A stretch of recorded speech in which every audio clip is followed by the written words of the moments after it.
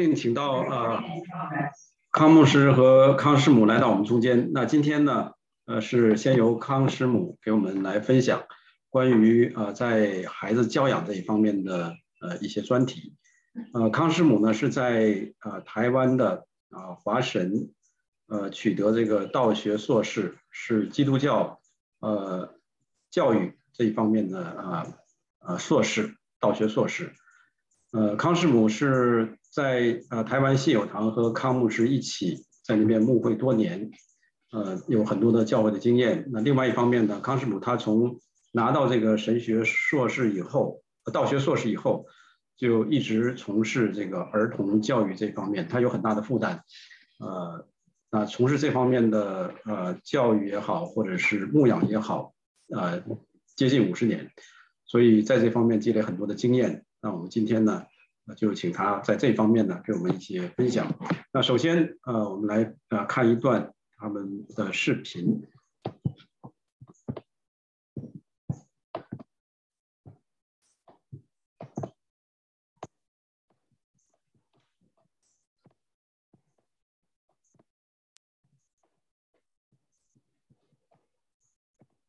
我们结婚的时候有一个笑话，是老师说的，说我们是天南地北的不同，绝不配。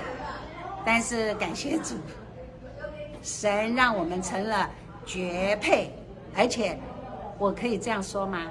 人家是指女生是情人眼里出西施，但是对我来说，我是有眼是英雄哦。谢谢你，我跟你在一起非常的快乐，很幸福。你要接纳你的配偶，你是完全的接纳他的优点缺点，你都要接纳，这是第一点。为什么？因为你是爱他的全人全心，不是爱他的一部分，合你意的爱，不合你意的不爱，这样婚姻不会幸福。好，第二点我有想到，你不要去改变对方，改变人心的是神，所以你为他祷告，你爱他，你帮助他，但你不要用你个人的意思去改变他，其实改变不了的，徒增不愉快、吵架、生气、不安。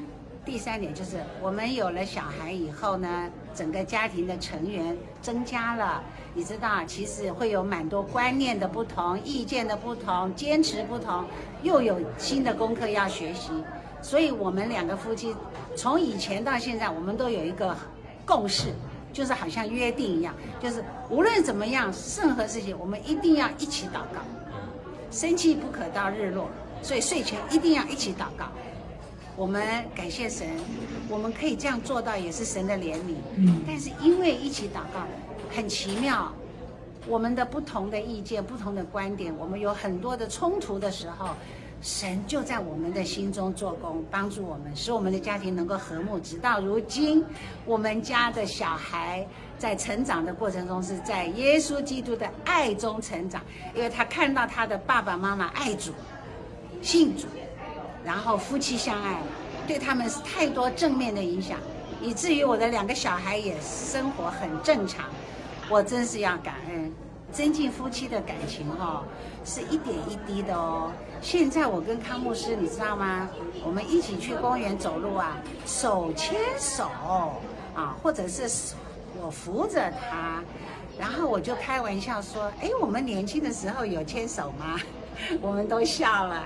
现在老了好像就不大牵手了其实牵手还蛮温暖的带他过马路，然后跟他说小心慢一点，这些他都能接受。我想也许他还更感觉到说，哎呀辛苦太太了。他有一天突然跟我说，太太谢谢你照顾我。哎呦，我觉得不好意思呢，怎么他还要谢谢我，是我的本分嘛。我觉得这样夫妻的相爱，即使心里明白，也要说出来，是更甜蜜的愿上帝也祝福你们每一个家庭都能够彼此相爱。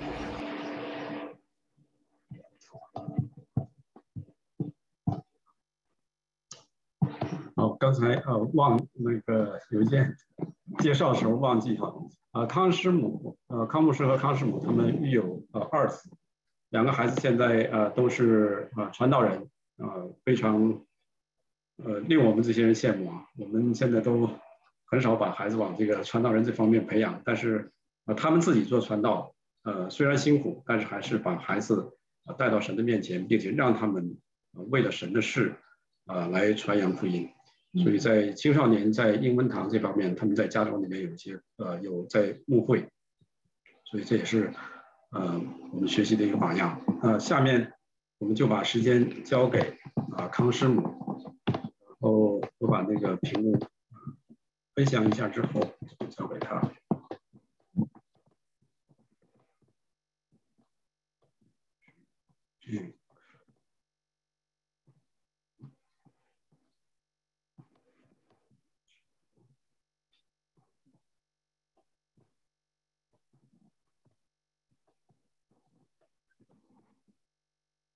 对不起。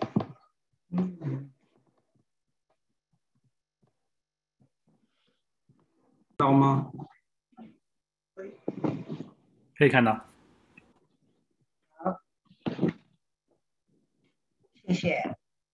弟兄姐妹，大家晚安。非常高兴有机会来到这里，跟你们一起来分享我们如何在家庭、夫妻之间做为人父母以及教养儿女的属灵生命上的学习。刚才你们看到我们家的短片那是2年前，其实在公园走路康牧师突然昏倒，所以我吓坏了，才会刚刚有录到那一段，我要牵他的手，我要跟他说前面要小心走路哈。这个当然夫妻之间彼此相爱，彼此扶持。你们刚才所看到的康牧师和康师母之间的感情，我们的关系是正面的。但其实我要跟各位弟兄姐妹说，我已经结婚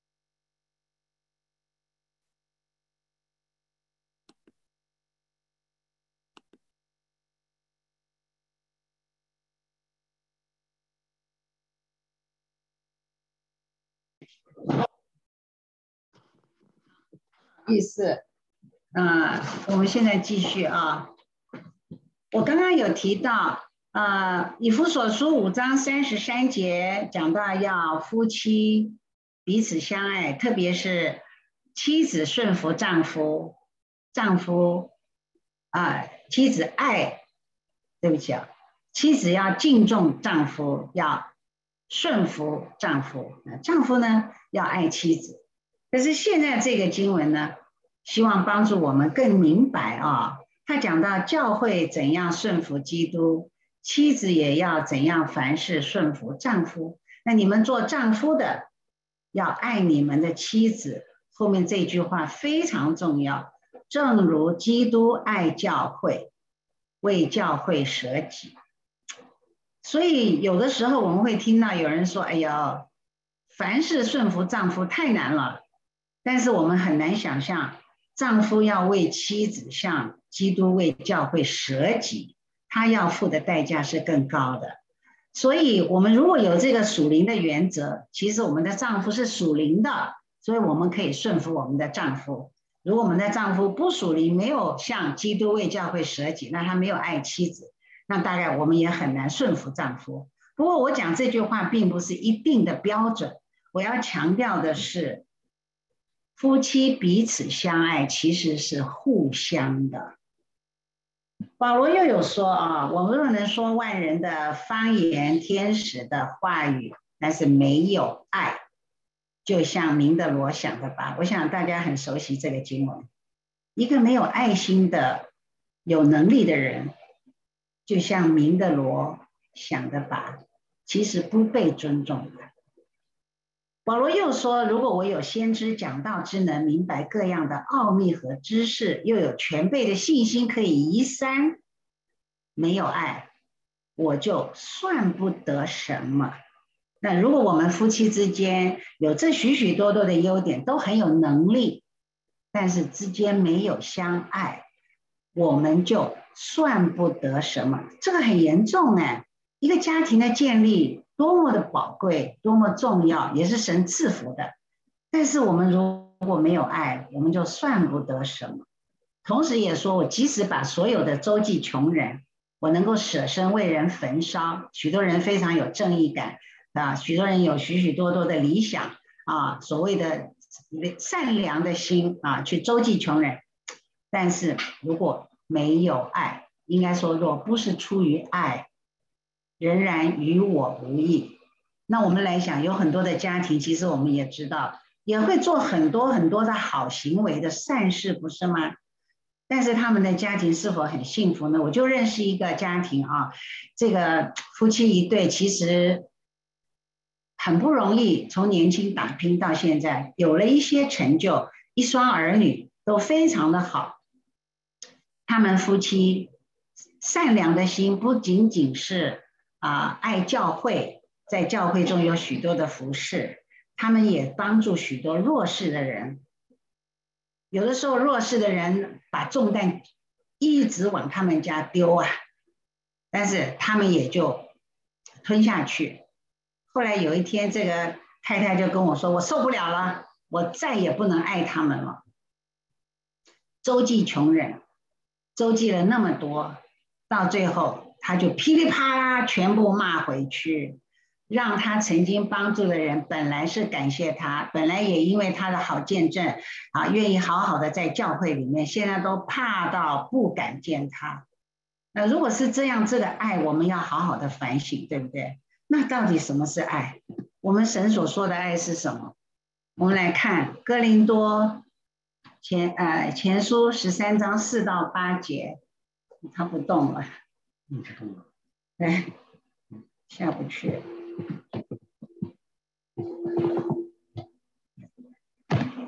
OK， 好，这是我们很熟悉的爱篇，对不对？我们特别注重一下，把这里的爱，把它 focus 在夫妻之间的爱。我们都来想一下啊，我们彼此相处的当中，我们是用这样的爱彼此来对待呢，还是其实很多时候我们都做不到。比如说他讲的爱是恒久忍耐，我大概夫妻之间有很多要彼此忍耐的事，对不对？不同的习惯、个性、价值观、兴趣等等。但是圣经怎么说？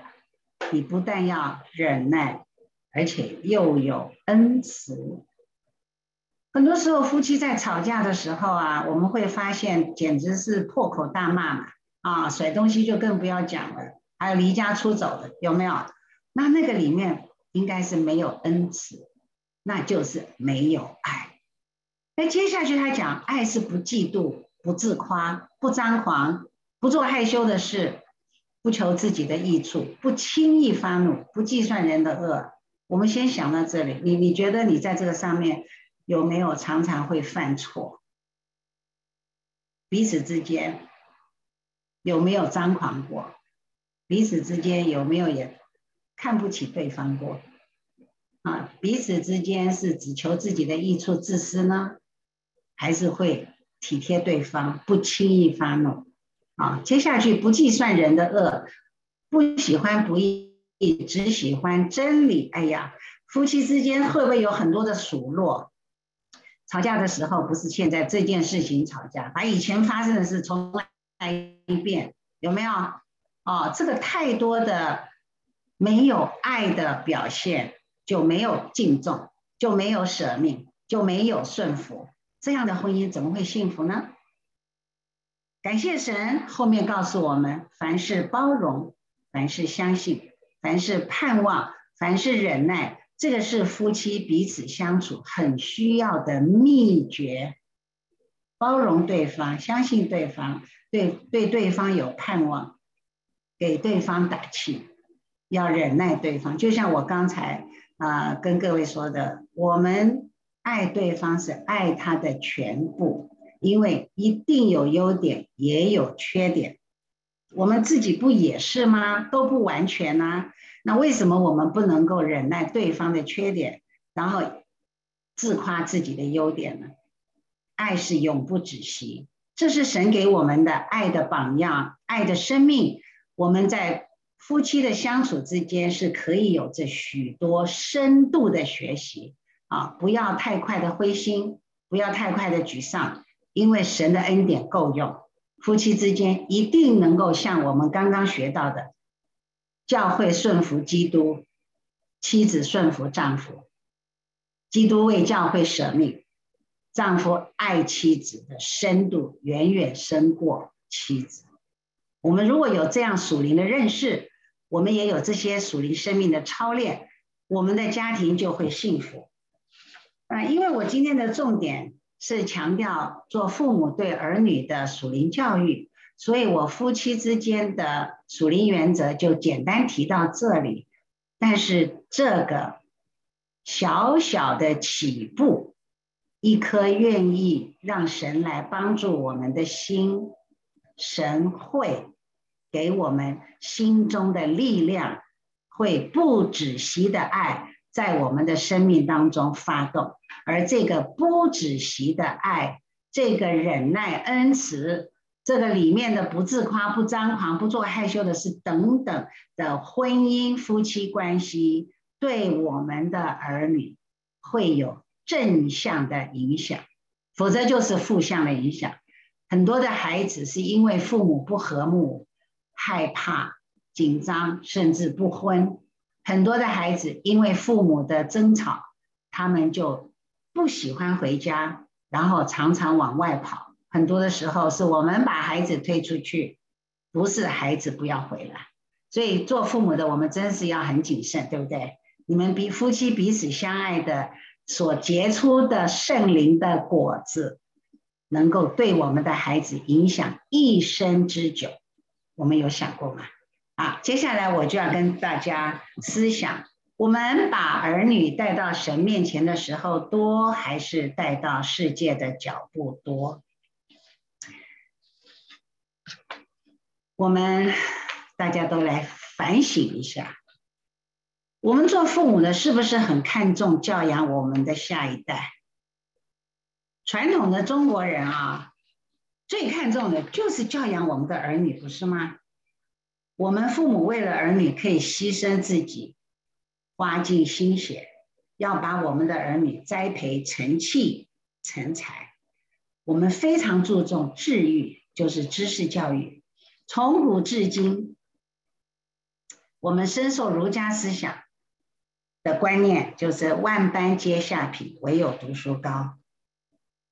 我们受到这个影响，就要把这个价值观放在我们儿女的身上。然后我们希望什么呢？儿女的功课好，升学好，学历好，工作好，成就好，财富好，结婚生子，家庭幸福，然后这样就能够活出满足的人生，光宗耀祖。我发现从以前到现在，只要是中国的父母，大部分的家长，他们所摆上的代价之高，选好的学区，是不是为儿女送到好的这些教育的环境在台湾很严重我们不是只有小学生开始，我们从幼儿就开始了。你有没有听过脑力开发班？你有没有听过奥福音乐班？我们还有很多双语班，才艺班，还有考前的冲刺班甚至于有些家长为了要让他的孩子十项全能，光是知识教育还不够他们还要增加很多的旁边的这个辅助的才华，比如说相声、普通话、书法、公文、数学、英文拼音。我承认这些补充性的学习环境的确给孩子带来许许多多的刺激和发展，然后让他们能够越来越多的接触到所谓好的教育。但是对于现在的父母而言，往往会怎么样？往往会为了怕孩子输在起跑点上，然后就争先恐后的把孩子送去多多的学习。我曾经我的儿子小学1年级的时候，我去做爱心妈妈，去帮忙照顾小朋友，然后呢就听到2个小朋友对话，1年级哦，他说：“哎呦，我好惨哦，我要有3科补习。”然后另外一个小孩就说：“你哪有我惨？我要补11科哎！”我坐在旁边听，我就吓一跳。我说：“为什么？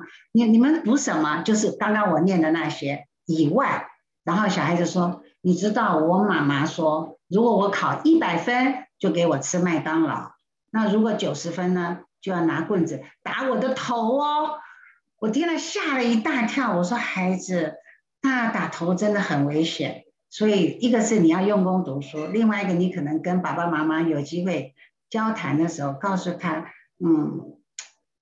是不是不要打头？我很心疼，因为家长们就是希望孩子好嘛。那这样的努力，我承认，其实栽培了很多高学历、高文凭的人才，而这个观念努力的结果，想请问大家想一想，社会有更安定吗？我们的下一代真的更幸福吗？我们的物质生活水准提高，是的；我们的媒体资讯发达，很方便，是的。但是人与人之间的关系如何？公德心是不是更差？犯罪的问题，犯罪的程度是不是更多？年龄也往下降。社会充斥着许许多多的危机，包括诈骗集团、电脑骇客、绑票的事件很多，贩毒的事件很多，最近还有很多的枪杀。在美国现在的社会，好像枪支管制有一点提醒大家要注意，对不对？假钞、假药，我们台湾还有假疫苗，很恐怖，对不对？在许许多多食衣住行娱乐的上面，偷工减料多得很。我不晓得美国应该也有吧？这个食安问题，油是假的，这个生鲜食物放的防腐剂是过度的。这个为了要帮助病虫害减少，所以就发明了很多的农药、化肥、抗生素。为了要促进开花结果、增加生产，就有很多的生长激素、荷尔蒙都是过量的。那你们有没有想过，这些发现、这些研究、这些所带出来的成果，其实都是需要很多高等学历、有智慧的专家研究出来的。这应该很 proud 的嘛，觉得他们研究的很好，的确有很多的改善，可是改善的结果危害日增，叫我们的基本生理的需求都吃得不安心，对不对？好，除了知识教育我们非常强调以外，你知道坊间我们的孩子暴露在一个环境时，充斥了泛滥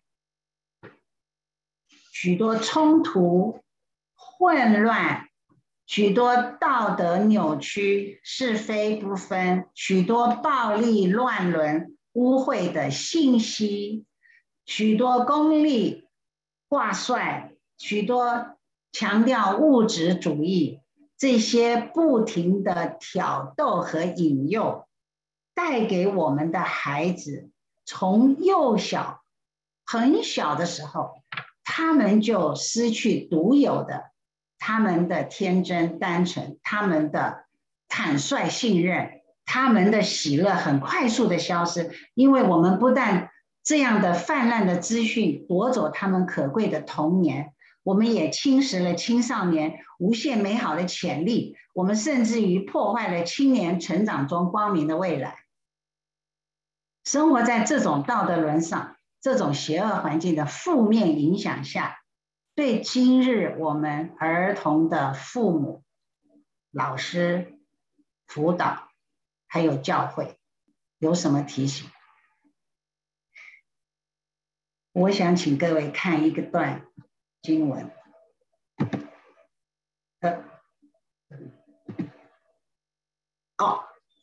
好，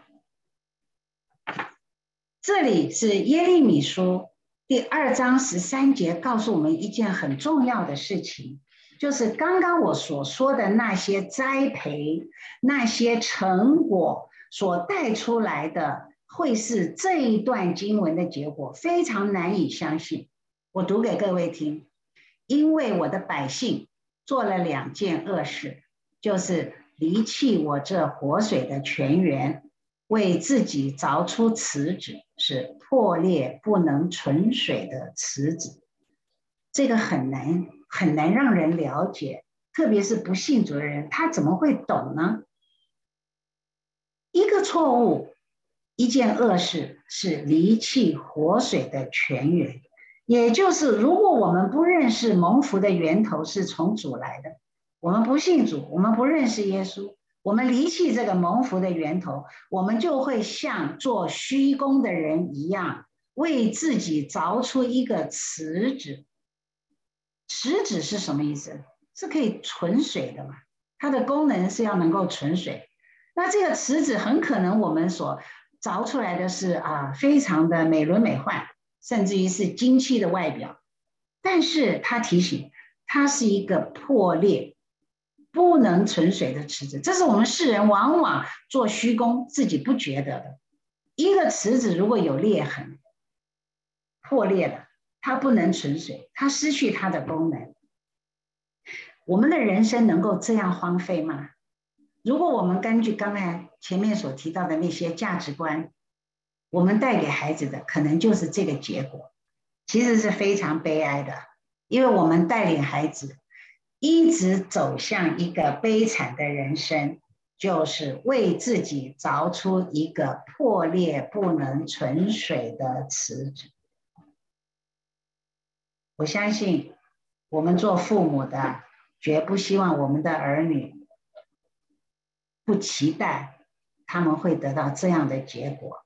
但很多的时候，我们的盲点，我们的眼睛被蒙蔽了，我们汲汲营营的还是把孩子推向世界肯定的教育，把孩子推向世界所高举的价值观。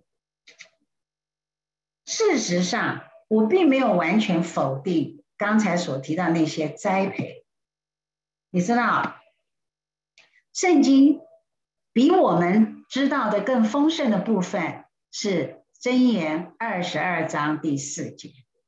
这一节经文说，敬畏耶和华，心存谦卑，就得富有、尊荣、生命为赏赐。不知道各位弟兄姐妹，你们熟悉这一节经文吗？如果这一节经文是上帝给我们的应许，给我们的祝福，你把它放在你对儿女的期待上，他们会得富有，他们会被尊荣，他们能有长寿，而这个赏赐都是神要给我们的。给谁呢？给认识他的人，给敬畏他的人，给心存谦卑的人。如果这是神早就为我们预备的恩典，我们不知道要与这位赐福的源头、蒙福的源头连结，我们不把孩子带到神的面前去认识神，我们其实就是把神要给孩子的富有、尊荣、生命为赏赐都夺走了。我们没有让孩子享受到原来他们的生命可以这么样的美好。我们世界上所追求的富有，所追求的尊荣和生命，没有一样有保证。然而我们的神却是这样的应许我们，只有一个最基本的我们要学的属灵生命功课，就是敬畏耶和华。敬畏耶和华，心存谦卑，这是我们自己要认识，也要把我们的孩子带到神的面前，要有这样的认识。其实我的英文不是很溜啊，但我还是想读一下，因为我从这个现代版的英文呢，我觉得他们写的非常简单，很清楚。他说 ，Have reverence for the Lord, be humble, and you will get riches, honor, and a long life。如果这是我们福禄寿喜中国人所渴望的这样的丰富的生命，其实没有那么难啊。没有像我们想象的怕输在起跑点上，因为就算你赢在起跑点上，你还是不知道明日如何。可是你只要在神的手中，你敬畏神，神的祝福远远超过我们所求所想。我相信我们当中如果对神有更多认识，与神同行的弟兄姐妹，你们可以为主做见证，你的确尝过主恩的滋味，对不对？另外，圣经又告诉我们，耶稣来了是要叫人得生命，并且得的更丰盛。我想我们对丰盛生命的定义应该会认识，这世界就算能给我们富有尊荣和寿命，但是这世界却不能够给我们平安和喜乐，这世界也不能够捆绑我们里面从神得到的正义和自由，对不对？我们走在人生的路上起起伏伏，我们应该有这些体会。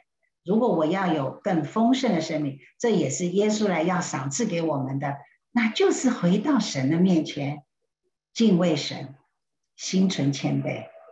如果我们要帮助我们的孩子能够有这样丰盛的生命，最基本的，我先讲结论，就是把孩子带到神面前，给孩子属灵的教育，栽培我们的孩子爱神、敬畏神，能够承受永生生命，这才是我们把最好的给下一代，这才是我们应该对下一代看重的。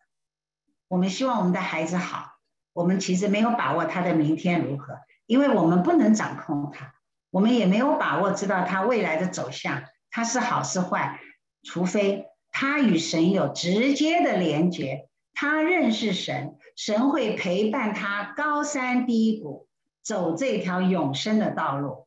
这其实是让我们更放心的，不是吗？当初我跟康牧师要到美国来读书的时候，我的爸爸还没有信主，没有想到他居然会说我是舍不得你们到那么远啊，从台湾到美国，我舍不得，我想念你，但是我一想到你们信耶稣，有上帝会保护你们，我就放心了。感谢主，现在我会把我的爸爸的话成为我的安慰哦，不只是爸爸信了主后来，而且我现在想到我的2个儿子，他们不但自己信主，他们还蒙召，他们还能够服侍神，现在是全职的传道人。我在台湾，他们在美国，他们叫我真放心。这是神的恩典，把孩子带到神面前，这是我们应该有的，做父母要听从神的命令的责任哦。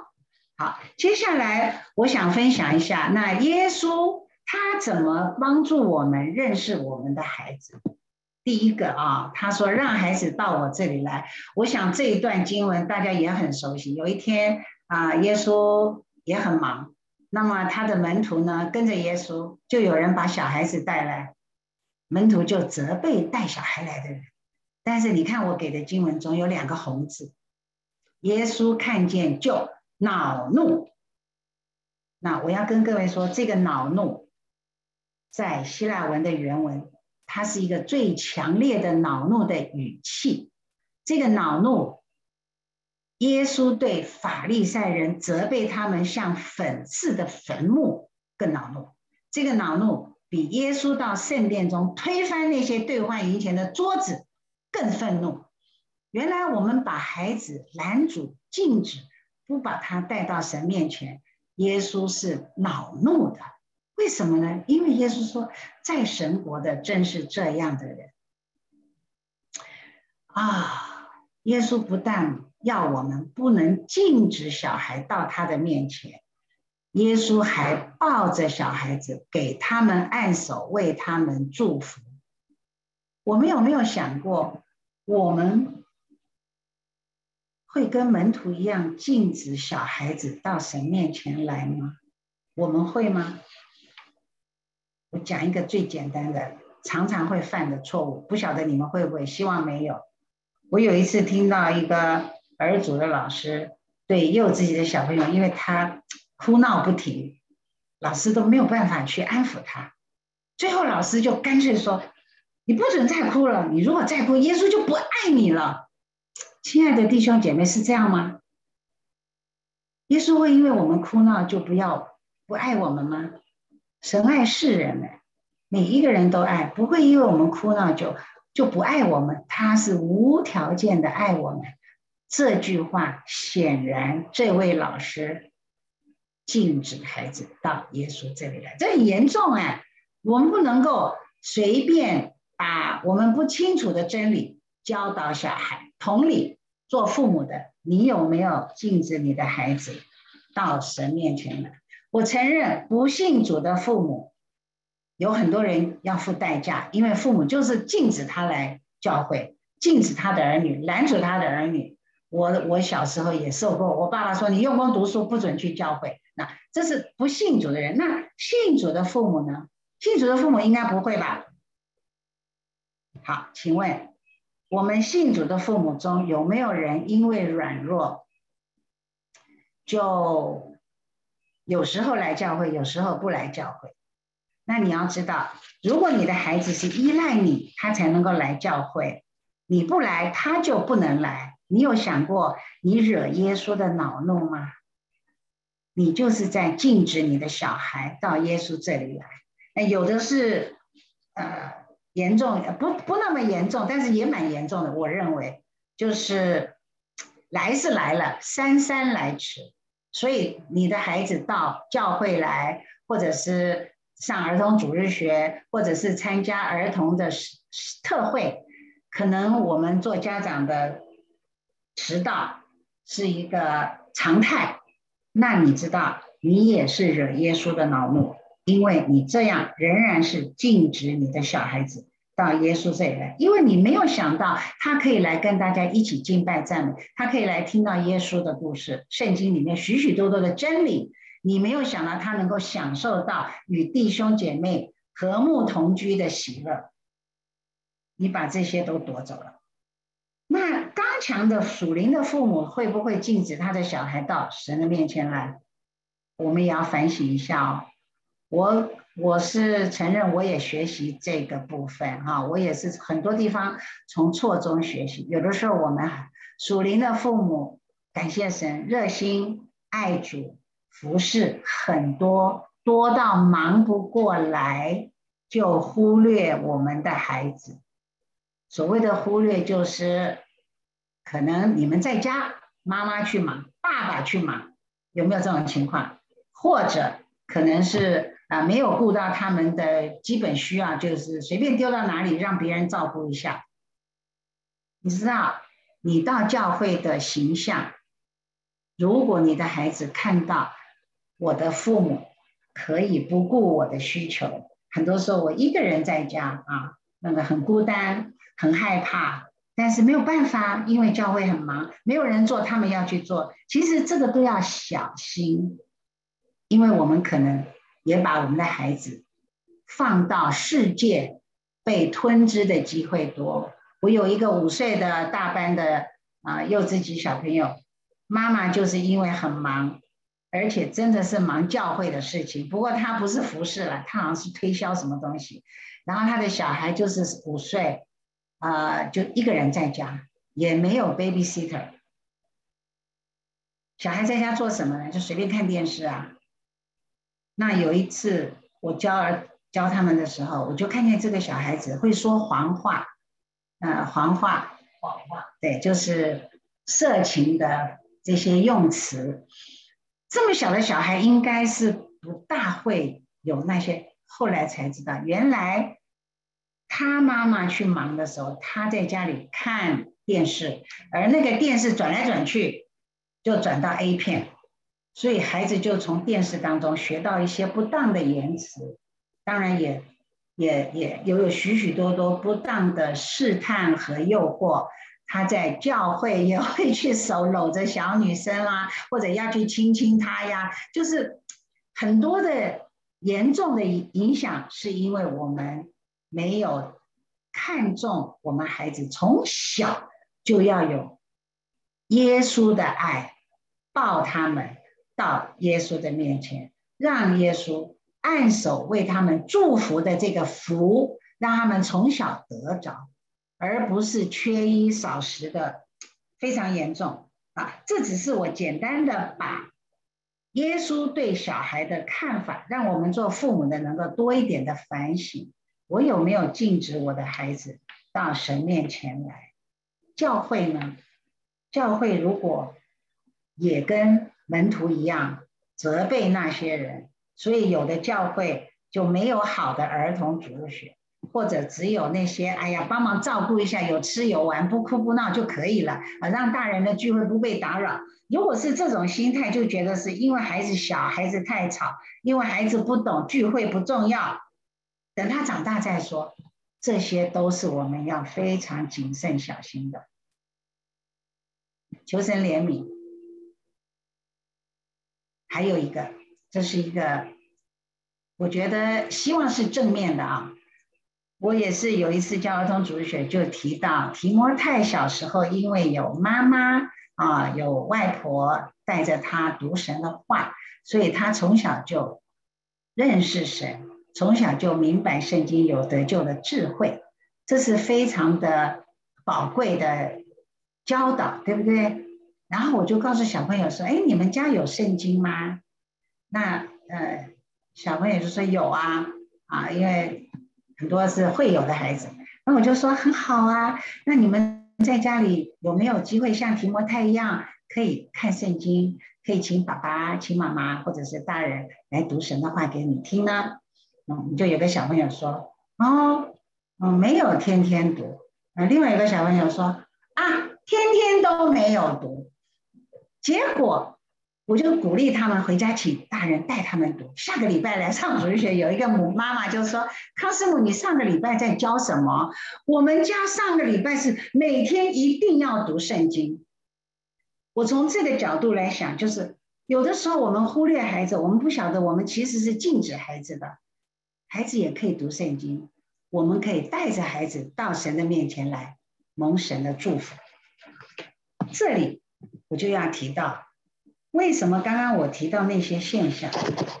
因为大人太忙了，忙到一个地步，就像我刚才说的，轻看小孩子。你怎么知道你在轻看小孩子呢？比如说，我们有一个过动儿，现在这个不知道是什么影响啊。我小时候很少听到过动儿，现在有很多很多的过动儿。过动儿是他的错吗？但是我们有一些父母会羞于承认他的孩子是过动儿，我们也有一些老师没有专业，会错待过动儿，以为他是调皮捣蛋。我们就有一个小朋友4岁的时候，他是个过动儿，可是没有人知道。那怎么被发现的？就是有一天他来上主日学，他就拿了一张纸嘛，老师让他们可以自由画图，他就一直拿一支黑色的蜡笔，一直涂得很黑很黑，然后涂得黑漆麻乌的。当下你会看到他对着那个黑纸说：“不准哭，不准哭，再哭就关厕所，关厕所。”那这个感谢主，我们的老师也很敏感，他发现这有点不对劲，然后也不知道为什么。后来孩子也不会讲不清楚。放学的时候就跟家长说：“你的孩子今天有这个表现，你能不能想发生了什么事，在家里还是在学校？”后来才知道，原来是学校的老师处罚他，因为他过动儿嘛，就是调皮捣蛋，老师就觉得他不乖，所以要处罚，就是关到厕所，还不准他哭。那么对这个小孩子来说，他不能够反抗，他就激怒，然后想不到他就对自己这样子。后来我们就请家长说：“如果老师认为他太调皮、太过动，那也许我们应该带去医生，让医生来帮助一下，到儿童心智科去。”果然这个孩子是有一些的过动的一些现象，但是呢，因为发现了，家长老师，我们一起配搭，帮助这个家长，鼓励他，安慰他，同时为他们祷告。这个孩子现在已经是上国中了吧 ，teenager。那么经过各方面的帮助、治疗、上课，还有祷告，这个孩子渐渐的能够脱离被错待的情况，他越来越好，别人也越来越认识他，所以他整个人都改变。那当然我讲这个例子是正面的很好的例子，可是我为什么要提他？因为耶稣说我们有的时候是轻看小子里的一个，我们的轻看其实就是忽略，我们的忽略很可能就是造成了亏欠，我们的亏欠往往是因为我们错待了孩子，是因为我们不够认识我们的孩子。这一点求神怜悯。我请大家看一个表，这个表格是一个心理学家叫马斯洛，我不知道弟兄姐妹熟悉吗？有没有听过？这个心理学家他帮助我们认识人类的基本需要，我这个上面写儿童，但其实是人类的基本需要，这里包括了从最底层的基本需求开始，生理的需要。你看我们是不是基本上要吃饭，我们要吃饱，我们要有好的休息，好的睡眠，我们的日常生活当中也要有一些的正常活动，这是我们一些最基本的需要。的确，我们的孩子从出生到我们年老，我们是不是都在饮食上要注意，要有健康我们要有好的睡眠，好的休息，不然我们就会生病了这个是最基本的需要。是的，那接下来这个还不够，他说我们还有一层需要是身体的安全。如果我们从小朋友的这个身心发展来看，你知道越小的孩子越没有安全感，对不对？他跟父母在一起的时候，他没有办法分离，那个有分离的焦虑，有没有？孩子大哭，孩子大吵，就是要抱着父母抓得紧紧的，不敢。为什么？他的安全感是他的需要，所以他需要保护他需要避开各样的危险造成的威胁。那当然我相信我们有一个家，我们有一个安全的住处，我们每天回家有好的睡眠，这些基本的安全是我们的需求。我们不但自己需要，我们的孩子也需要。那我们有这样的负责任来提供吗？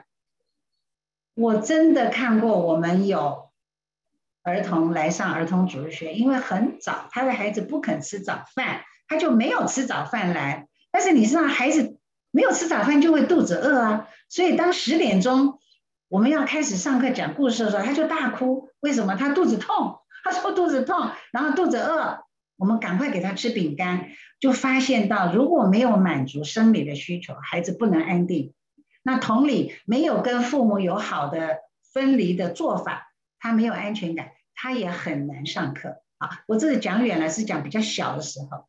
但是不仅是如此，我们的孩子还有一个被爱的基本需求。每一个人都要被爱，每一个人也都天生从小就有那个自私的心，他要被爱，他要被关心，他要得到，他要占有，这个是天生的。那不但是这样，他需要被照顾才能够得到这个爱。我觉得我们的父母都爱我们的孩子，但我们真的爱他吗？我们是真的关心他，有得到满足的爱吗？小的时候有没有机会多抱抱他？很多的父母很忙，对不对？特别是做爸爸的我鼓励一下，你知道你跟孩子的亲密的接触，身体的接触很重要因为孩子可以从父亲、从母亲得到满足的安全感，得到满足的爱，得到满足的关怀，那这个可以帮助他有正常人格的发展。如果他从小就缺乏爱，从小就常常被忽略，甚至于被关到错待的一个做法，你知道你的孩子往往在性格上会被扭曲，因为他没有满足的爱这个很重要。好，在网上呢，独立自尊。你有发现到你的孩子小的时候，他也会学系鞋带，学自己穿衣服，有没有？学自己吃饭。那有的时候我们大人一忙就说算了算了，你吃的乱七八糟，我来喂比较快。你忽略他的独立性，忽略他的自尊，忽略他要被重视、被肯定。那不但是这样啊，我也有个小经验，就是我的儿子小学1年级的时候，他有一天回来说：“妈妈，我不好。”哎，我说为什么不好？他说我画的不好，因为老师说只有第1名是好的，我是第2名，说我不好。我说：“哎，这个怎么会是这种的价值观呢？”我就告诉他说：“你画的很好啊。”他说：“不是的，老师说，只有第1名是好。”我到学校去跟老师有了沟通，然后我就发现，原来这个明星学校，所看重的是业绩，是表象的这个被家长、被董事会、被政府肯定。所以呢，原来学校所带出来的一些表现呢，就是第1名是好的，其他都是不好。所以就每一个孩子所追求的就是第1名。我吓到了。我虽然做爱心妈妈，但是我想到我的孩子什么时候被教成第2名就是不好，这个价值观不可长。因此我就在孩子的身上下功夫，告诉他说，上帝创造每一个人都不同，但不是每一个人都第1名，可是在神的眼中每一个都是好的。那后来我的孩子感谢神啊，他也得到了帮助，他才知道说，对，不必因为学校的这个压力就造成他不好的这个表现。那当然感谢神，后来我的孩子就都是第1名。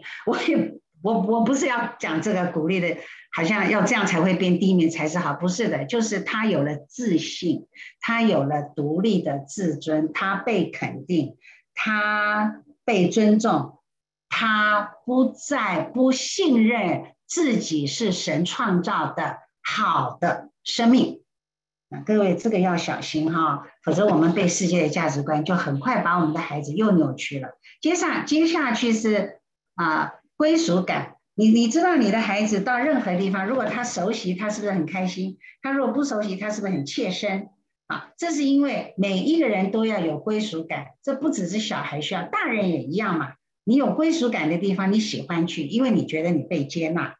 你如果没有归属感的地方，你是不是就很格格不入，你很难受？所以无论是家、是学校、是社会、是教会、是群居的、是同才的、是朋友，只要能够帮助他建立有好的归属感，他就有安定，他的安定可以在其中发挥上帝给他的潜能，这个很重要。来到上面，什么潜能？他可以有成就感，这也很重要啊。因为如果你没有成就感，一个人就会很多的负向的表现。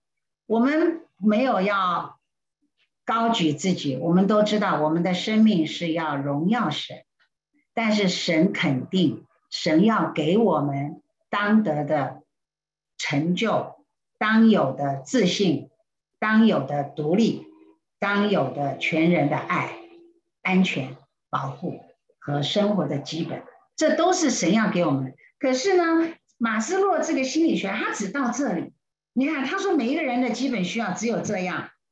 然后呢，我们现在回头看人类的基本需要，你从底看到上面，是不是无论什么文化，无论哪个国家，从生到死，我们都在努力这些基本的需要，在不断的循环当中，我们希望得到满足。可是亲爱的弟兄姐妹，我告诉你，这不会满足，除非我们看下一章。下一章不见了。我看看，对不起，下一章不见了。这跳到好后面了。在前面，还在前面。对不起啊，这个实在，对，下一章好，谢谢郭弟兄、郭长老。对不起，我这个不是现代人，实在不懂电脑。好的，除非你看我们把这个三角形画满了，在最上面，你把孩子基本的需要认识神，满足他，他才会有满足的人生。我很快的提到这个，就是要帮助我们的家长知道说，你满足他各样的需要，即使达到了，他还不会有满足的人生，除非他认识神。好，接着呢，我要提到耶稣告诉我们说，我们每一个人都要谦卑像小孩子。经文又不对了，哎，为什么？我按这个是 ，sorry， 我按错，对不起，哎呀，真对不起 ，so sorry， 是，下一个，再下一个，好，对不起啊，好，这边耶稣告诉我们说，我们若不变成像小孩子的样式，断不得进天国。所以凡自己谦卑像这小孩子的，他在天国就是最大的。小孩子谦卑吗？小孩子单纯吗？是的，越小的小孩他污染少啊，是不是？他接触到的东西是完全的信任，所以当你给什么，他吸收什么，像海绵一样，对不对？你浇水，那个海绵就越吸越多。那我们要趁着小孩子小、谦卑、单纯的时候，是好土的时候，我们要尽量把神的真理放在孩子的心中。有一次我也是带幼稚级的合班，我在讲神爱世人这个主题，我就把各国不同的服装的这个人偶呈现在孩子的面前，就是有美国人有非洲的人有日本人，有什么人？我想有中国人。我讲到这里的时候，突然有个小孩举手说：“老师，我爸爸说我不是中国人，我是台湾人。”然后我就感谢神，马上想到，对，我说对你是台湾人，那上帝爱台湾人吗？他猛点头。你看孩子是不是单纯，而且马上受教，猛点头。你说那上帝爱中国人吗？他也猛点头，然后说那上帝爱美国人吗？也是猛点头。其实我们的孩子越小，他是谦卑的，他是受教的，他是单纯的。你越早把真理放在他的心里面，他越早认识神，他越早蒙福。不只是谦卑、单纯、可爱。耶稣告诉我们，我们的孩子也是小罪人，他需要救恩。圣经说，你们在天上的父也是这样，不愿意这小子里失上一个。意思是什么？如果小孩子没有得救，他就是失丧的人，失丧的人就是永远的灭亡。我们怎么能够看着我们的孩子走向永远灭亡的路上去呢？小罪人这么重要吗？我刚刚不是有提，很多人觉得小孩子不懂等他长大了再教或者是小孩子太吵，小孩子不重要，就轻看了嘛，就忽略了嘛。不是的，耶稣告诉我们，小孩子的灵魂和大人的灵魂一样重要，小孩子的灵魂一样需要救恩，所以我们向小孩子传福音是很重要的。我们不能够忽略，他虽然单纯，他虽然可爱，他虽然谦卑，但是他也是小罪人。你如果跟孩子一起玩过，你会发现你不用教他，他就会抢东西，他就会贪心，他就会骂人，是不是这样？如果你有经验，你会看见我们出生，对不起，混乱了，回去，他傻，好，我再回去，好，就到这里。他们一样的需要我们的教导，因为他们是罪人，在母亲怀胎的时候就有了罪。耶稣要我们帮助我们的小孩，帮助我们的儿女，从小就要能够认识救恩。神看重小孩子属灵的需要，神给家长、老师要遵守这个神看重小孩子灵魂需要的重要，这个命令也是我们需要遵守的我不知道父母你对小孩子的看重有没有像神给我们的命令一样去遵守，然后向孩子传福音呢？父母是影响孩子一生的老师，对不对？事实上，父母也是孩子的第一个老师。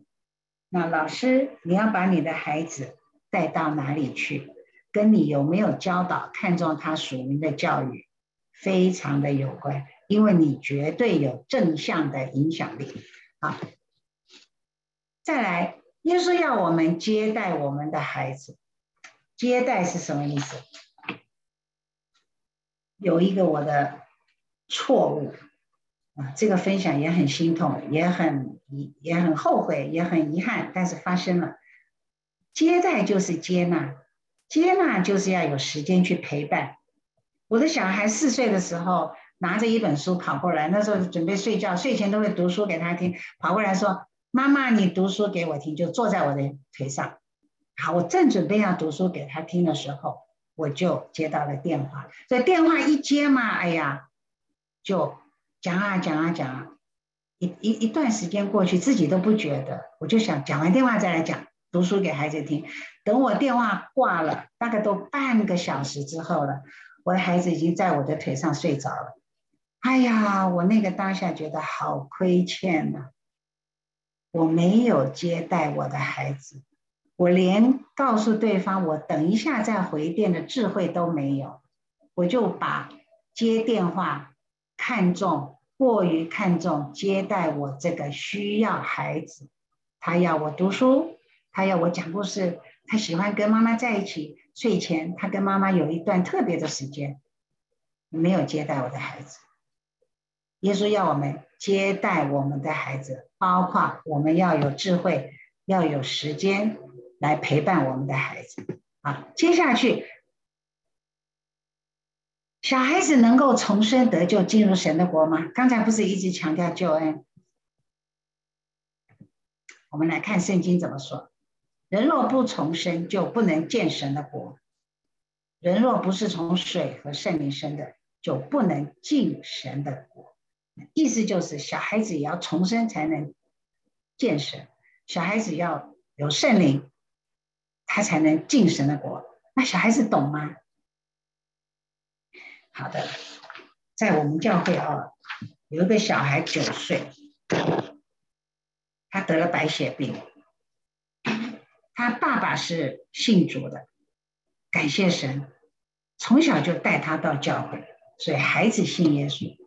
但是妈妈不信主，而且妈妈非常反对。每一个礼拜天的早晨，家里就好像打仗一样，大概妈妈总是生气，总是讨厌的骂他们：“你们又去教会。”结果到孩子这个白血病严重住院，医生宣布大概很快就要离开世界的时候，妈妈当然还是爱她的孩子，以泪洗面，却不敢让孩子看见。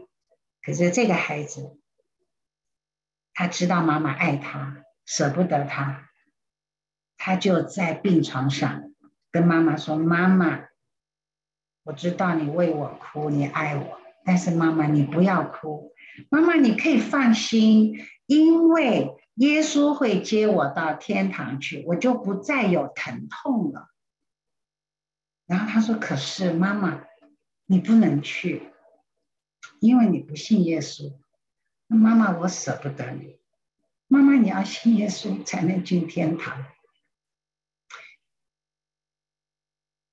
这个孩子走了，妈妈在伤痛中一直想，这个孩子怎么能在死前这么有把握，知道耶稣会接他到天堂去，还叫我不要哭。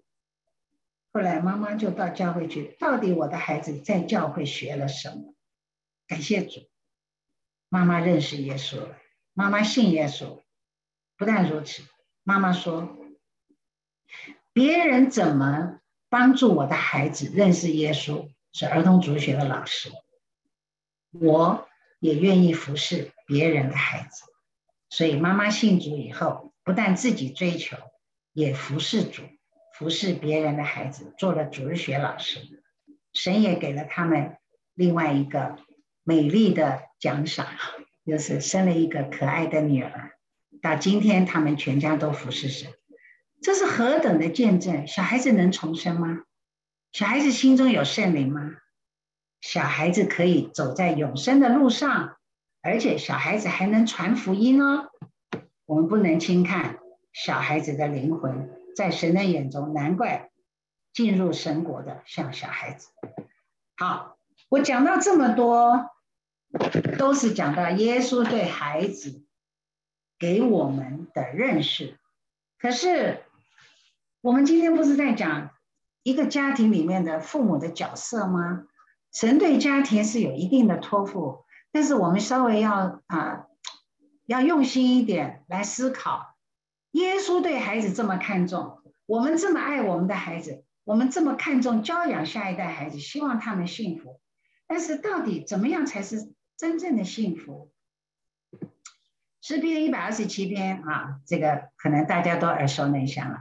儿女是耶和华所赐的产业，所怀的胎是他所给的赏赐。这个我们都知道，神给我们的赏赐非常宝贵，可是给我们的赏赐有目的的。我们接下去看一下诗篇78篇，要将耶和华的美德和他的能力，并他奇妙的作为述说给后代听，好叫他们仰望神，不忘记神的作为，唯要守他的命令。你看，神给我们的孩子，要我们把神的美德、神的大能、神奇妙的作为告诉他们，然后让他们像我们认识神一样，能够仰望神，能够不忘记神的作为，守神的命令。好，这是对我们做父母的一个基本的神给我们的责任。可是呢，我要请各位留意，我就不读了留意士师记有3节经文，他提到父母如果没有把神给的命令负责任的去教导下一代，就会有士师记这一段经文的记载。士师记第2章第7节说，约书亚在世和约书亚死后，那些见耶和华为以色列人所行大事的长老还在的时候，百姓都侍奉耶和华。这个非常的好，会众每一位能够认识神，多么好。但是接下来那世代的人归了自己的列祖，后来有别的世代兴起，知道对不起，前面掉了一个字，不知道耶和华，也不知道耶和华为以色列人所行的事，他们不知道，只隔一代。结果呢，以色列人行耶和华眼中看为恶的事，去侍奉诸巴力，意思就是远离神，犯罪作恶，走向灭亡。我只是想提醒大家，上一代信主如果没有好好的教导下一代，就会像以色列人士师记当中所提到的结果。这个历史的见解我们要放在心里，要非常恐惧战惊，因为一不小心我们就下一代就被吞吃。好，接着我们就可以积极的来面对我们可以学习的帮助孩子认识神的功课。申命记6章4到7节，我希望特别是做家长的你能把它背起来。这里说，以色列啊，你要听，耶和华我们神是独一的主，你要尽心尽性尽力爱耶和华你的神。我今日所吩咐你的话都要记在心上，也要殷勤教训你的儿女，无论你坐在家里，行在路上，躺下起来，都要谈论。我请你注意几个字好不好？第一个是听，我们要听什么？我们要听神的话，他是独一的主。第二个字，请你注意爱，你要爱神，你要怎么爱神？尽心尽性尽力的爱神。第三个字是记，你要把神的话牢牢的记在心里。所以听神的话，爱，尽心尽力爱神，记，把神的话记在心里，这是我们做父母的要做的事。接下来很重要的一件事就是殷勤，请你注意，殷勤的教训。殷勤是什么意思？殷勤就是积极，殷勤就是主动，殷勤就是持续不断，殷勤是踏实，不偷鸡摸狗，对不对？我们喜欢殷勤的人，我们喜欢踏实的人，我们喜欢积极的人，但是唯独在教导孩子认识神的上面，我们殷勤吗？有一位老师母86岁的时候，她帮助我，那时候我刚刚怀孕，她就说你一定要记得，将来你的孩子你带到神的面前，一定要学会听神的话，遵守神的命令，包括不可停止聚会。她说我就是犯了这个错误。什么错误？她有5个孩子，每一个孩子他都带到神的面前，参加儿童主日学团契啊、诗班啊，所以孩子们也会祷告，也会看圣经，也会背京剧。但是呢，一旦考试的时候，月考啊、期考啊、大考啊、特考啊，无论什么考试要来的时候，他就告诉孩子说，只要遇到考试呢，你们就可以不要聚会，因为你们要用功读书啊，要能够准备。从此以后，他们的小孩就是功课好，真的学校好。我们台湾最好的大学叫台湾大学，他们5个孩子都是台大毕业，他们家不是博士就是硕士，每一个孩子都是世界肯定的，但是个个都远离主。然后这个老师母说，哎呀，我才发现我只不过因为一个不够坚持，不够殷勤教导他们要完全听从神的话，以至于我的孩子在需要做考试的这件事发现，考试来的时候就比去教会聚会重要，所以去教会聚会去敬拜神不是最重要的，考试比它重要。再长大一点呢，工作比它重要，是不是？赚钱比它重要，什么事都比它重要，所以就远离主。那这整个的价值观扭曲到一个程度，个个出了问题。还好，感谢神，老师母就祷告又祷告，认罪又认罪。他说：“我用我的膝盖在神的面前求神挽回我的孩子们，每一个都要回到神的面前。4个都回来了，唯独最大的长子没有回来。到老师母安息了都没有回来。我认识他，我就告诉他说：你妈妈一直为你祷告，希望你回到神面前。你猜他怎么说？我哪有时间敬拜神？我赚钱都来不及。我要告诉各位，他是医生，他赚很多钱，但是结果他的婚姻不会因为钱而幸福，离婚。结果他的这个事业也因为他玩股票就损失一大堆最后呢落魄到一个程度，根本就没有孩子在身边，这个浪子没有回头，多么的可惜。那现在回头想，如果他当时没有停止聚会，他会变成这样吗？我不知道，但是我觉得太可惜，只因为多一点的时间拿去读书，去预备考试，他的人生观、价值观整个的扭曲，他看不见这个世界不能带给他满足的喜乐，更不要说有平安或者有正义的生活，他过得非常的邋遢。殷勤教训你的儿女，不可轻看，这是上帝给我们的命令。父母以身作则，你的孩子怎么知道你是一个爱主的父母？你是一个听神话语的父母？你是一个真正尊主为大的父母？他会从你守时、敬拜、等候神，不知道；他会从你十一奉献，他会从你读经祷告，他会从你负责任服侍主的事交给你，不需要担心。他会从你的点点滴滴看到你是真的信主。有一次我的孩子怀疑我的大姑说他信耶稣，我就说他信啊，你怎么说他不信呢？他说我从来没有看到他读圣经，那时候真的真的，其实他非常软弱。当然感谢主，现在大姑非常的殷勤读神的话语。不过我就是孩子都在看，你看他看父母，他看大人，他会知道你是一位尽心尽性爱主爱神的，真正活出你所信的那一位神的儿女。对他来说，他会知道你真的相信，他愿意。那我们家呢？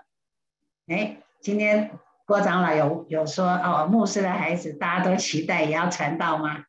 啊，不，其实不是吧？哈，就是说，孩子在在父母的身上，能不能看到这是值得我摆上侍奉的神？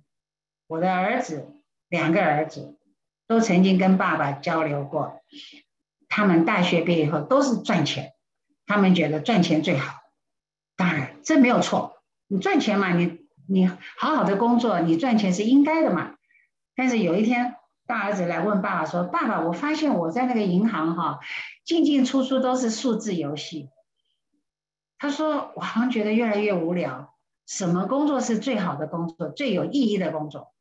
爸爸说：“传道。”当然，他看着爸爸传道，他就开始去思想。所以我还是感恩，我觉得，父母有没有真的活出他所信的，让他能够心服口服，他就开始思想为什么传道的工作最有意义，把人的灵魂抢救回来，能够走在永生的道路上，他是真正的帮助人。所以老大感谢神，他奉献的。老二呢？我等一下再讲老二。OK， 这里是提到殷勤教训，我刚刚只是稍微提一下，你的以身作则很重要，因为你的孩子从你的生命当中，你骗不了他。一个虚假的父母不可能栽培出属灵的好的下一代。好，接着我要讲这个我好像时间好，我加油。教养孩童，使他走当行的道，就是到老他也不偏离。这个是不是各位父母耳熟能详的？这一段圣经好像帮助许许多多的父母，帮助你的孩子能够不偏离神的道，应该是吧？不过这里我要稍微解释一下哈，这个教养2个字，教养是一个动词，它的原文字根是指我们的额、上颚、口盖，我们的整个这个牙龈这一部分呢，是一个需要被训练，是需要给他好的教导，是需要像在野马的口放了一个，把他嘴巴撬开，放了一根准绳一个绳子然后来让他训练他驯服。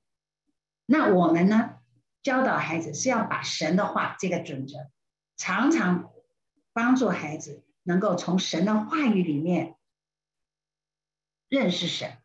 而这个教养是要训练的，训练谁？他在讲孩童，这个孩童是指从出生到离开家结婚之前的年轻人都是孩童，就是这一段我们做父母最有影响力的阶段，你能够好像在一个野马的口中有一个神的话语，这个绳子来帮助他驯服他，这是需要训练的，要操练的。那为什么要这样做？因为你要帮助你的孩子走在当行的道，这个当行道不是有道德的道路，很多人就觉得说就是做一个好人做一个走在当行的道，一个好人的道路上，有品德的人，有高尚的人格的人，不是的。这个地方讲的当行的道，是指神为你的孩子预备的道路，为他预备走在当行的道路上，然后到老他也不偏离。这个老当然就是指他成熟长大离开家了，他都不会偏离神为他预备的道路，这是非常的重要。可是很多的时候我们做父母的呢，我们有我们自己的经历，我们为孩子好，所以我们就会用我们的自作聪明，我用这个来形容，来把我们的孩子呢，希望他走在你认为的有好的成就，有好的收入有好的未来的道路上面。因此有很多的父母就会把是鸟的孩子当鱼来栽培，是羊的孩子当马来训练，这就造成很多的悲剧，很多的冲突。为什么？因为你不认识你的孩子，神为他预备当行的道，是神已经给了他特质。这个神造他就是好，神造他为他预备的特质，无论你说我们一般人讲是恩赐也好是禀赋也好，是潜能也好，就是他有他特殊的那一个部分，你需要有敏锐的心去认识，来帮助，来引导，来训练，来带领他走上神为他预备的，不是你为他预备的道路。因为你为他预备的道路很可能就是自作聪明。箴言3章告诉我们，不可以靠自己的聪明，在你一切所行的事上都要认定他，他必指引你的路。每一个人都是这样，他会指引我们大人的路，他也会指引你孩子的路。你应该要有这个信心，交在神的手中，跟着神的脚步走，不敢超前，当然也不落后，把我们的孩子恭恭敬敬带到神的面前。所以你一定要有很强烈的因材施教的智慧。我刚刚已经讲了，他是羊就不要当马来训练。我的时代有一些悲剧，就是父母觉得学医最有出息，就强迫他的孩子一定要考上医学院。我的时代，哎呀，很难过了。报纸也都登了，这个孩子照着父母的心愿考上了医学院，非常好的孩子，非常用功的孩子，满足了父母的心愿之后，他就自杀，因为那不是他想要的，他没有办法跟父母反抗，他满足你之后，他不愿意走那条路，他就结束他的生命。这样的父母是不是心痛死了，后悔死了？来不及。我们千万不能做来不及的事情，现在还来得及，我们好好到神的面前寻求仰望，让神给我们敏锐的心去认识我孩子的特质，来栽培他，帮助他走上神为他预备的道。好，接下来这是很快我要简单的说一下，你们做父亲的不要惹儿女的气，只要照着主的教训和警戒养育他们。这当然是对父母说的，照着主的教训和警戒养育他们，那都在圣经里，箴言特别的多，我们可以好好的从圣经里来学习什么是主的教训，什么是应该的警戒来养育他们。可是坊间太多的书籍给我们一些的指导，我不晓得各位有没有这样的心去照书养，或者是根据世界的潮流去培养我们的孩子。而常常容易犯的错误，我举几个例子，比如说溺爱。对有些父母就不能不溺爱舍不得怕他受苦啦，然后呢就样样都为孩子预备啦。这样的结果，你要知道，你溺爱的结果，孩子就失去刚才人类基本的需求，那个独立性，那个自尊，甚至于他的成就都会被我们掩盖。要知道你的孩子他不是需要样样都有的，实际上他也不想要你给的样样都有，对不对？另外一个常常犯的错误是过度的补偿。哎呀，有的时候我们真的对不起嘛，亏欠，我们亏欠的结果怎么样我们就要去补偿孩子，然后我们的补偿又是不适合他的补偿行为，但我们以为我是为他好，可是他就觉得这不是为我好。你的补偿的心态不一定适合，是因为你不认识他的特质。再来，如果孩子小的时候，我们给孩子的标准不能过高，我们按照他身心发展的程度和能力来带领他，来教导他。你不能把过高的标准放在你的孩子身上，他是孩子就不是大人，是不是？你就要按照他是孩子的阶段来帮助他。他做不好的时候，他没有办法把图画画在格子里的时候，那就是他那个程度在那里。等到他再长大，允许他再长大一点，再成熟一点的时候，他就会画在格子里。你要给他这个空间，你要相信他一定有神给他的潜能，你栽培他，只要按照他的程度和能力去做就对了，不要过高的标准。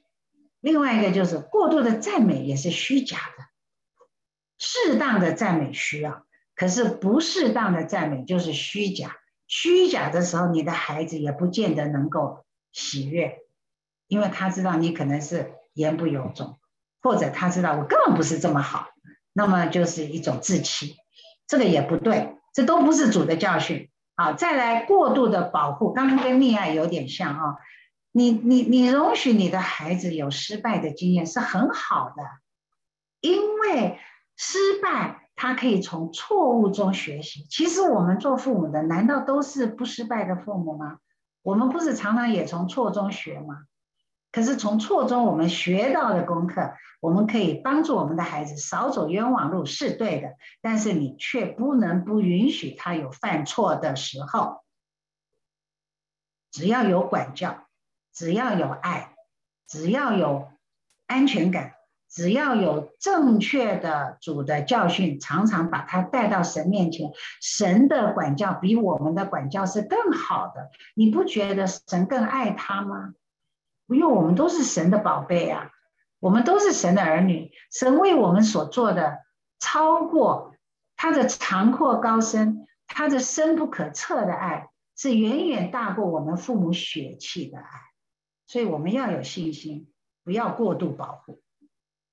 当然我们也不完美，所以也不要期待你的孩子完美。回到最基本的，就是教养孩童，使他走当行的道，就是帮助孩子走在神为他预备的特质，去发挥，然后去顺从，去荣耀神的永生的路上。这才是我们父母应该有的教导。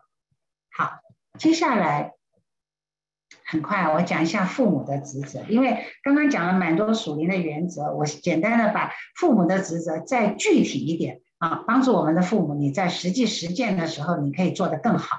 第一个，我们是喂养者，所谓的喂养者就是父母的天职嘛，对不对？我们的小孩生下来，我们是不是要养育？那不负责任的父母是有的，那我们不说，我们基本上我们来到神的面前做父母的应该有这个责任，要喂养我们的孩子。所以呢，我们的责任不但要喂养，我们的责任还要看清楚我的角色不是师父，我的角色好像在基督耶稣里用福音生了你们的这种父母的心态。我也曾经看过一个报道，我也觉得很难受，就是有一对父母没有小孩，他们也非常的应该说很想有一个健全的家庭，希望有孩子在身边，所以他们就去领养了小孩，然后他们被调查各种的资格都 OK 都符合，然后呢他们要去领养的时候，他们还告诉他说，你要知道哦，你领养的这个小孩哈，你要像父母一般的帮助他、爱他、教他、管他、哈教育他等等。知道，当然了，很爱。那小孩很可爱，很漂亮，大概这个小 baby 大概不到1岁吧，所以他们就很高高兴兴的带回家。结果1个礼拜下来，又把孩子送回来了。哎，那说为什么呢？他说因为我们受不了了，我们实在没有办法。他们就说，那你不是要做他的父母吗？他们说我们没有办法做他的父母。亲爱的弟兄姐妹，我们有孩子能够这样做吗？他再吵再闹，我们可以送到哪里去？不顾他吗？不会的。所以他们就不是父母的心态。神要我们是一个父母的心态。但是我们怎么样能够有父母的心态来喂养我们的孩子？是因为我们知道神爱我们，然后我们爱神。你记得耶稣对彼得说过3次很重要的话，他问他：你爱我吗？彼得说：主啊，我爱你。那耶稣就说：你喂养我的小孩。讲了3次。我在读的时候，我有一个感动，就是把敬虔的生命好传承给儿女，这个喂养的本意。再讲一次，把敬虔的生命传承给儿女，这个喂养的本意，是因为我们爱神。你爱神吗？你要喂养你的孩子，你要像父母，不能随便把孩子丢给别人一样，用福音生养他们。第二个呢，我们是教导者。教导什么？教导我们的孩子相信、学习真道。我们的孩子能够认识神，是因为我们教导他相信神爱他，神创造他，相信耶稣是神的儿子，相信耶稣来到世上，爱我们每一个人，他能够成为我们的朋友。圣诞节那个小 baby 耶稣，他是人，他是神的儿子，他是我们的好朋友，他跟我们一样从小长大。我们的小孩子还能够学习什么？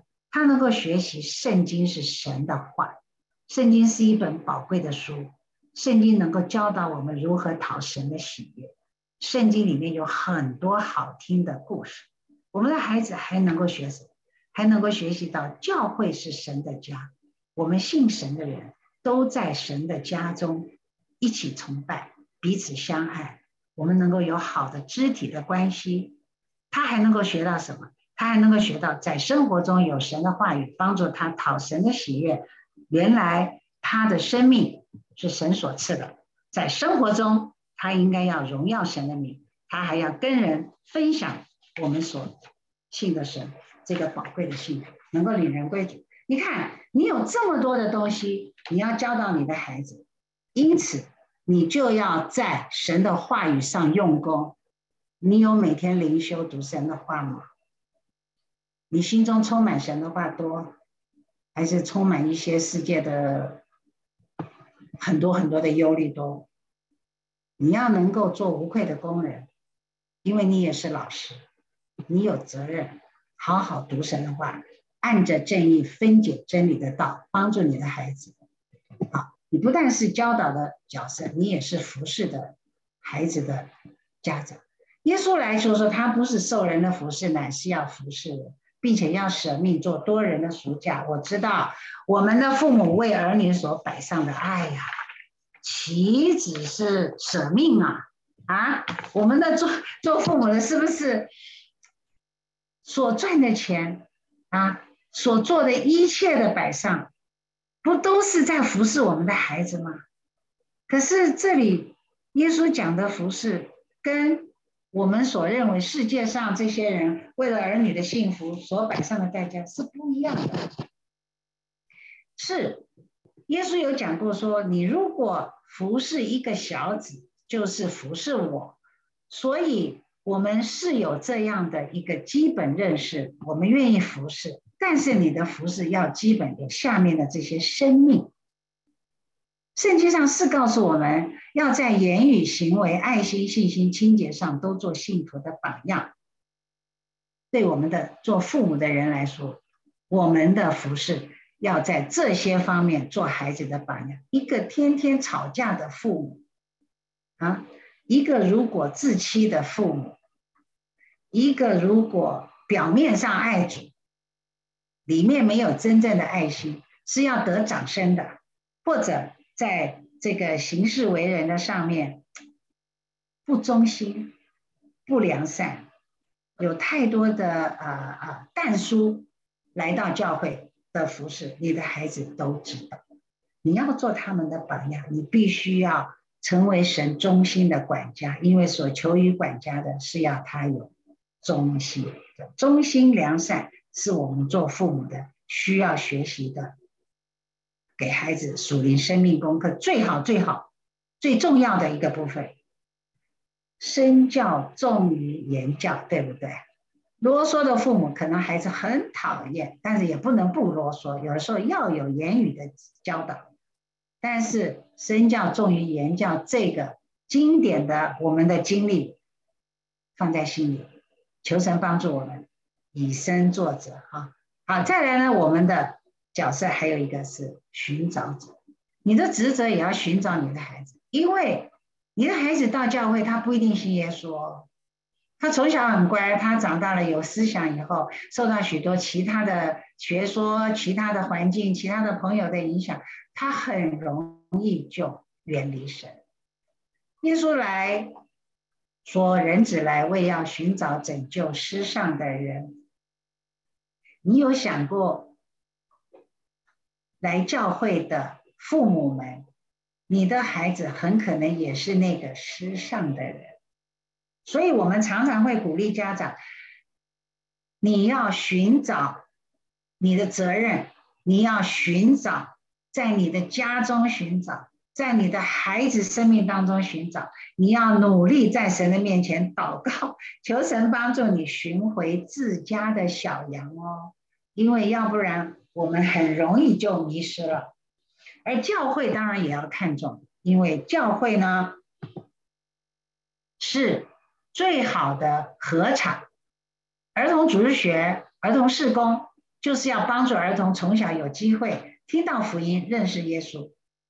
那么要收的庄稼多，做工的人少，意思是什么？许多的人没有机会听到福音，所以教会一定要有好的儿童主日学啊，这个是我一直在服侍的一个角色。感谢神，很多的孩子就是因为从小有来到儿童主日学，听到神的话语，18岁以前，根据记录，从小来到教会的很多不会远离神。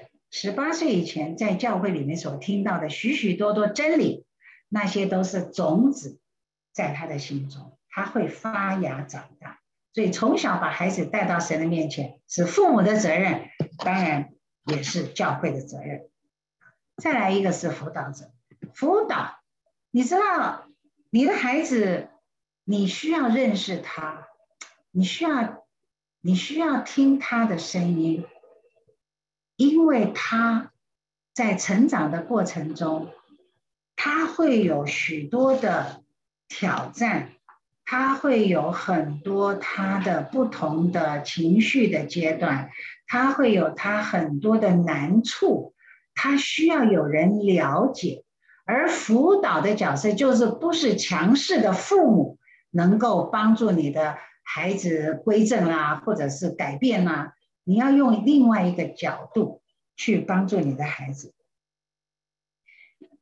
我们的小儿子，刚才我没有提，我们的小儿子在高中的时候，他很喜欢打球，那么结果因为运动会，他的腰的背吧就受伤了，差一点那个椎间盘滑脱，所以非常的痛。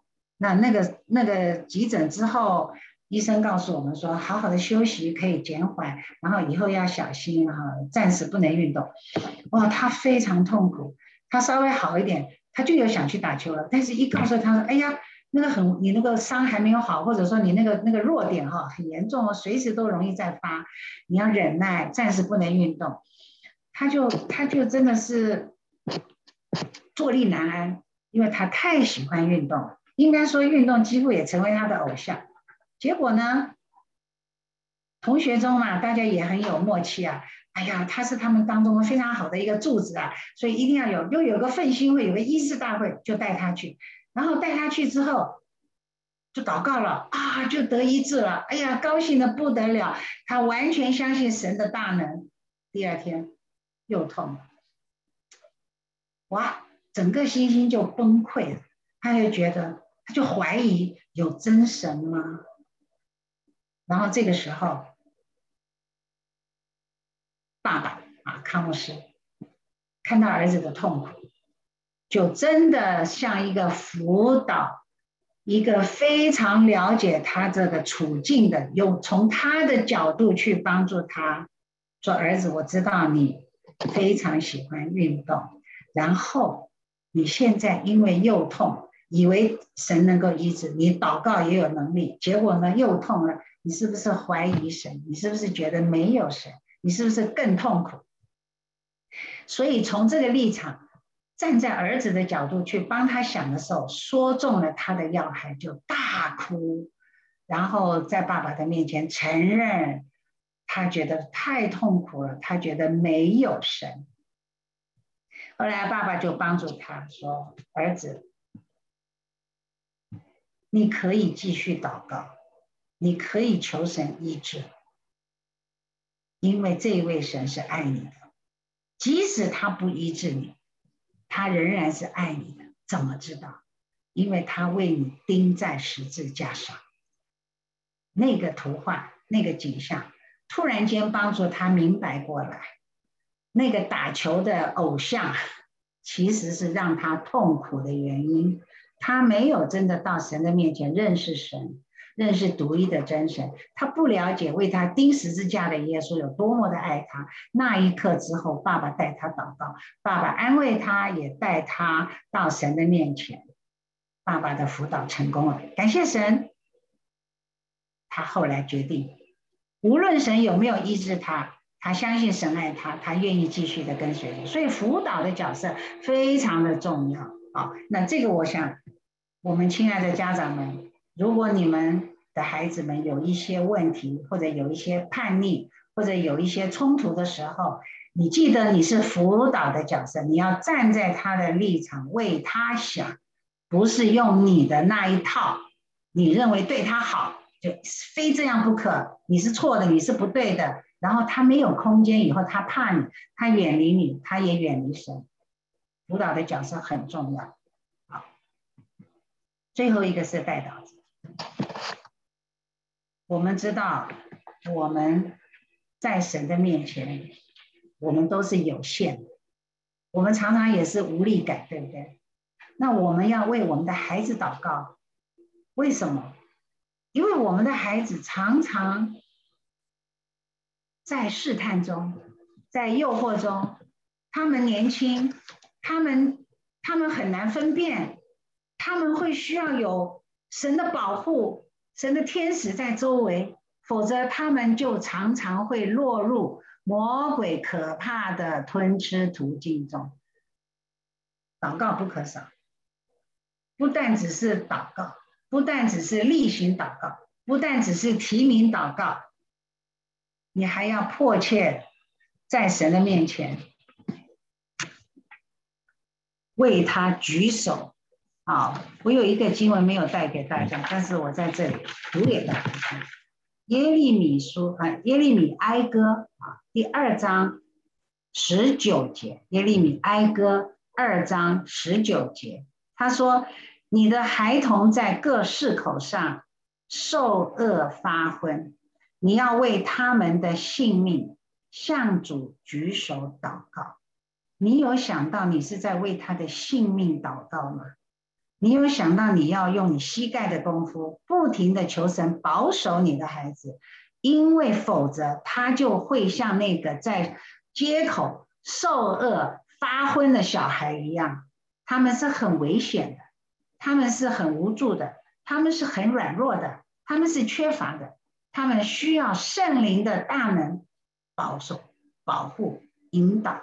所以你要为他们，像为他的性命有危险的那种急迫感，向主举手祷告。约翰福音15章5节说，耶稣说：我是葡萄树，你们是枝子，藏在我里面的，我也藏在他里面，这人就多结果子，因为离了我，你们就不能做什么。亲爱的弟兄姐妹，亲爱的父母们，你会不会也有同感？还是你已经有一些经历，或者你还活在你的迷糊的盲点中，你不知道你离了神不能做什么吗？你能掌控你的孩子吗？你能够叫他完全听从你的话吗？你不能，因为你不是神。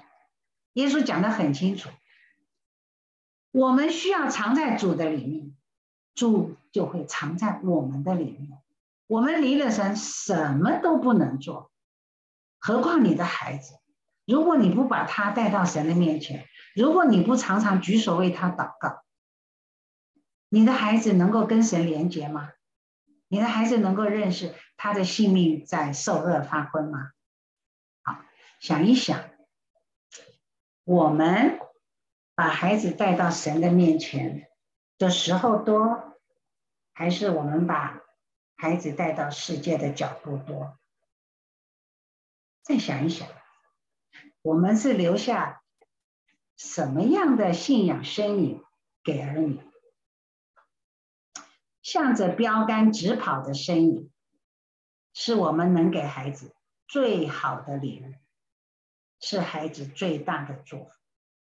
所以我今天的交通，但愿我们做家长的能够谦卑在神的面前，好好的学习，而且是实实在在的学习。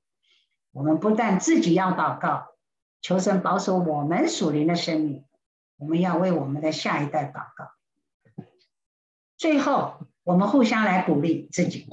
我们传扬他是用诸般的智慧，你知道诸般的智慧是神赏赐的。教导孩子是不是很困难？但是教导孩子也是神给我们的特权，也是神给我们的使命，也是我们很荣耀的被神重用的一个最好的器皿。所以我们要用诸般的智慧劝诫教导，把孩子完完全全在基督里引到神面前。我们要为此劳苦，我们要为此有神的大能帮助，尽心竭力。这样我们会看到上帝的祝福，在以赛亚先知的这个最大的预言中，给我们鼓励：至小的族要加增谦卑，微弱的国必成为强盛。所以看重儿童属灵教育是有价值的，这个价值远远超过世界能给的。耶稣说：让小孩子到我这里来，不要禁止他们，因为在神国的正是这样的人。但愿弟兄姐妹，你自己认识神，你的孩子认识神，我们都能够同蒙主恩，都能够在神国里。我们一起祷告。天父，我们感谢你，今天晚上我们能够来到你的面前，重新听你的话，重新记住你的话，重新思考你的话，让我们要能够学习耶稣你的爱，让小孩子到你面前来，不要禁止他们，因为你用我们做父母的有这么好的特权，能够蒙你的恩赐，能够做一个忠心的管家，把我们的孩子一个一个忠心的举手仰望，带到你的面前，使他们走在永生的道路上，像我们一样蒙恩，像我们一样有得救的智慧。我们感谢你，我们虽然软弱，我们常常也无知，我们甚至于灰心丧胆。主啊，谢谢你，你鼓励我们，你赐给我们诸般的智慧，你让我们有凡是相信，凡是盼望的爱来带领我们的孩子，你让我们愿意付代价，殷勤教导我们的孩子。我们相信主是垂听祷告的神，必定让我们敬畏神，心存谦卑的人，把孩子带到你的面前，来得着你给我们的富有、尊荣、生命的赏赐。孩子，再一次感谢你，让我们有这么多的弟兄姐妹看重他孩子属灵的教育，巴不得每一个家庭都能够因为有主耶稣基督的恩典，白白的恩典，我们愿意向着标杆直跑，把我们的孩子一个一个的仰望在你的手中。求主你施恩，也祝福，让我们能够因为有这样跟随的信心，我们知道至小的国要成为千国。主啊，谢谢你爱我们，听我们的祷告，奉耶稣基督的名求，阿们。谢谢，晚安。